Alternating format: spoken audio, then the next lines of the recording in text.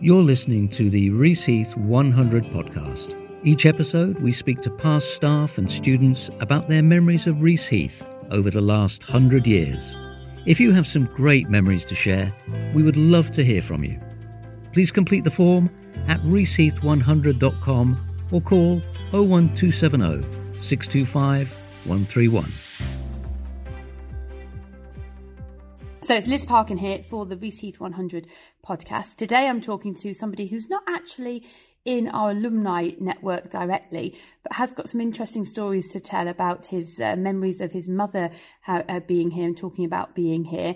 And he's also brought in an artefact, a piece of history, a piece of dairy and cheese making history, which I'm going to ask him to talk about shortly as well. So I'd like to welcome Peter Clark. Thank you very much for joining me today, Peter. Thank you. So you've come up from Worcester. Tell me a little bit about yourself, Peter, first of all. Well, your I'm farming 83, connections. 83 years of age at the moment. Are you? You look very good for 83, if I may say. And I had a heart bypass and valve and triple bypass about January 21. Did you really? Good heavens above. Out in Australia. Oh, my Lord. Wow. Because I got stuck with the COVID and I had a stroke and went home. I went to do a bit of shopping and I come in out of the shop and thought, gosh, these feel a lot heavier than usual. And it was the fact that I just couldn't carry any weight. Crikey. Got to the door, looked out where I'd parked my car. I only lived about 4 minutes up the road and got to the car, put the shopping in the boot and leaned on the boot for a minute or two just to get my breath. Got home, did the same again, walking from the car to the house. And my daughter-in-law said, what's the matter with you? I said, I think I had a stroke or something. Come and sit down, she said, come and sit down. Rung the hospital up and they said, give him some aspirin, we'll send an ambulance out. My son shouted in the background, no, you won't. He said, I'll take him in. Gosh. And within 20 minutes, half an hour, I was in the hospital. Another half hour, I was all wired up. Yeah. Wow. And they said, oh, come and fetch him out at 11 o'clock at night. It should be okay. Of course, he came over for me at 11 o'clock. And they said, no, he's got to stop him. We've been in touch with South Shore Hospital in Sydney, which was another hour away. Mm-hmm. And they took me in and they said, you'll have your operation next Monday. Goodness gracious me. And I had the operation, but I couldn't walk after. They'd done something to me and I just couldn't put weight on my legs. And I was in hospital and rehabilitation for 3 months. Came out with a stick and within fortnight I was walking without one.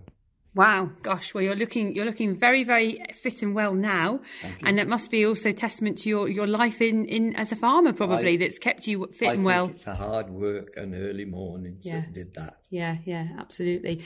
So let's talk about that life as a farmer and what is your connection to Reaseheath? It's quite an interesting one. Well, my mother came over and she lived in Nantwich. She did the cheese making course. My father lived in Yorkshire. And he came here to do a poultry husbandry course. And of course they met.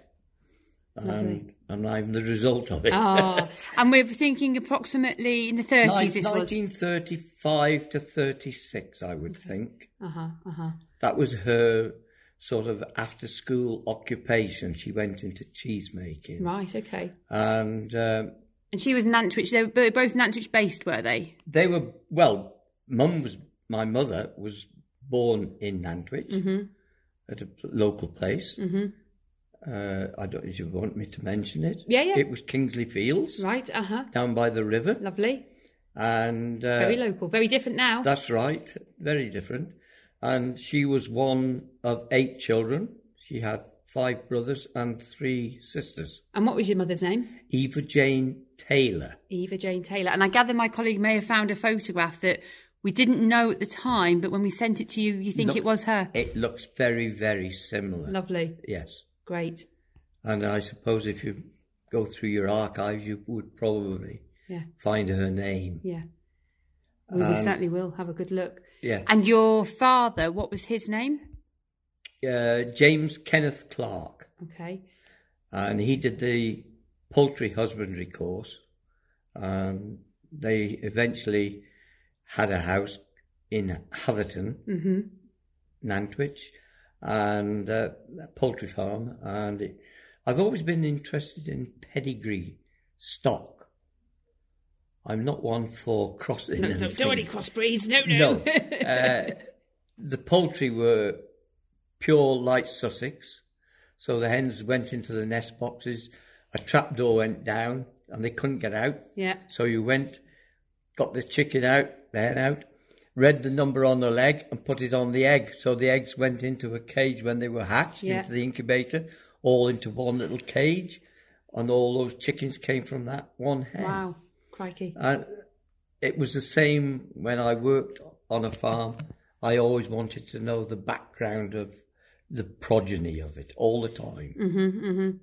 So what got you then from parents in sort of cheese and chickens into you focusing on dairy and cows? Well, I've always liked cows. My father bought a small farm in Wales, in Aberystwyth, and he bought about 6 old cows off of family relatives.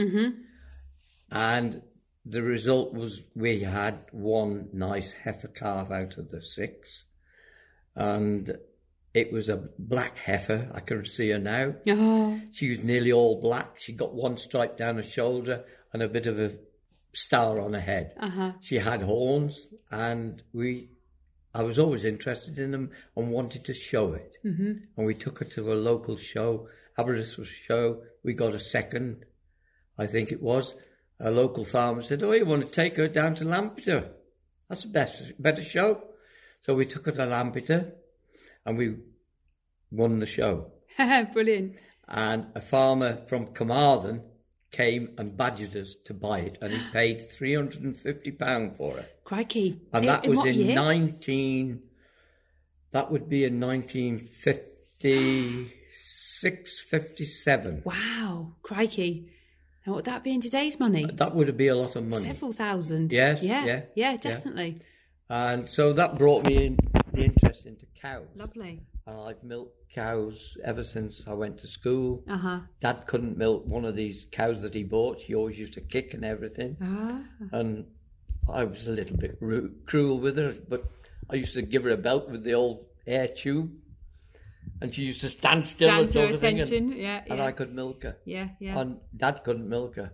Yeah. And ever since then, from the age of 10 to 16, I've always liked cows. And that was always been my life. And I've milked cows for 44 years. Brilliant. Now I'm going to ask you about you have got a connection to Reaseheath and Genus and the herd that was here. But before we talk about that, tell me about this lovely artefact that you brought with you. Well, I think that was definitely my mother's. And when we had milk returned from the dairy in Wales, she always used to say, "Kenneth, don't chuck that away. I want the best of that." And she would take it out into a bucket and put the rennet in it. And she'd put a muslin in the press and then pour it in after it had gone curdly and put the weight on the top, and we used to have cream cheese. Cream cheese, fantastic. And it was just incredible, really. I know my husband always talks about that first taste of the milk when it comes off the vat, or that's right, the first piece when you're making cheese like this. Those certain memories. I can see the twinkle in your eye when you remember that taste. I don't know what it is, but there's something there that just clicks. I've been in with cows all my life, and it's just there. And I happen to see this. My son-in-law came up here with the food scientist, and he talked about the robot. And I said, "Oh, I've seen that on the television." And the cow, he said the cows go in and get milk themselves. I said, "Yeah." I said, "I've heard about that." Yeah. And that was sort of brought memories. And Lovely. That was how he said, "Oh, well, I'll come up to Reaseheath. Yeah. I'll go back to Reaseheath and talk to the people." And they've asked me to come up. Yeah.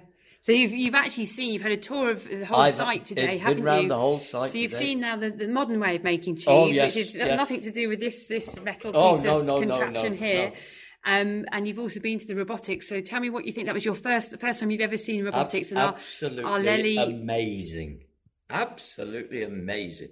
I can't really visualize how cows just come in and stand there, and they even put their legs apart so they can get the machine to come through the... It's absolutely... Oh, I'm gobsmacked, honestly.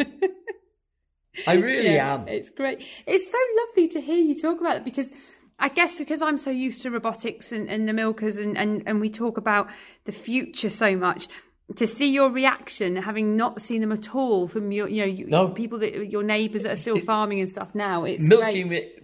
Originally started off with the milking machine buckets. Yeah. Then I went, we had the buckets. And then eventually we got a pipeline. Mm-hmm. Then we got a bulk tank. Mm-hmm. Mm-hmm. And the farmer we used to run, split the cows up. One lot would go through the parlour, and I used to milk in the sheds on the pipeline. Yeah. And the farmer said to me, the bulk tank's got to be 3/4 full, otherwise it's not paying for itself. And that's how I've looked at everything, and get as much milk as possible out of each cow. And that's been my challenge. Yeah. I've had one or two ding-dongs with a couple of farm managers, and, they've more or less... It's been on the verge of having the sack because of my ways. Yeah, yeah. But they can't do it because they've had people before, and I'm not bragging or blowing a trumpet, but I can get milk off a cow. Yeah, great. And it's a bit the same as the robot. You wash the cow, you massage the udder, you make sure the cow is nice and clean before you put the machine on it. Mm-hmm, mm-hmm. And the cow knows you're going to think, and everything's quiet in the parlour. There was no loud music playing or anything like that. It was all the doors clanking and banging, which was natural. Mm-hmm, mm-hmm. And it's just absolutely... Well, I was... If you'd have seen me, I'm just gobsmacked to see it, actually. Yeah. You retired from farming, did you say 2002? 2, yes. And how did you find coming out into retirement from farming? Very, very strange.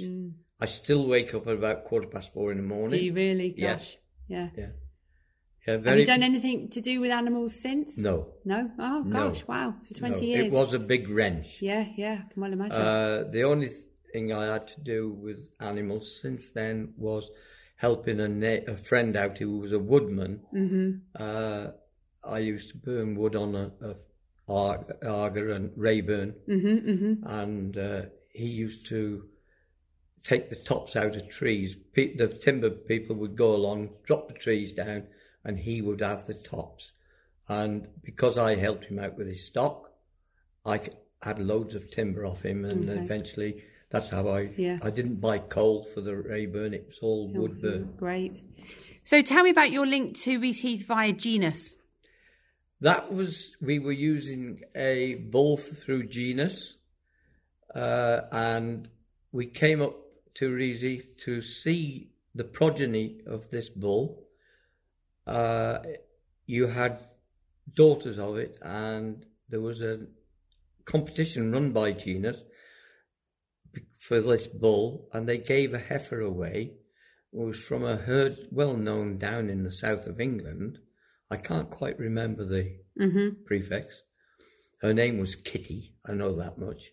And she was an absolute, the best heifer I've ever milked. Gosh.